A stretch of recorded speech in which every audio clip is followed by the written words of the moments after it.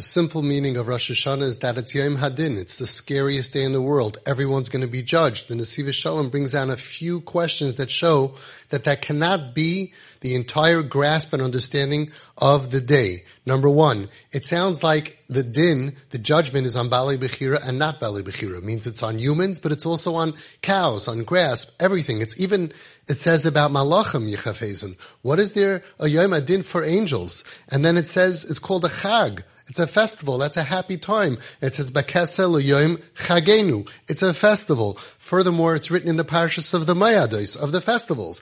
And it says, Vatitin Lanu Hashem Elokeinu Be'ahava. Really? Out of love, you're going to judge me? No, thank you. And also we say, Shechianu.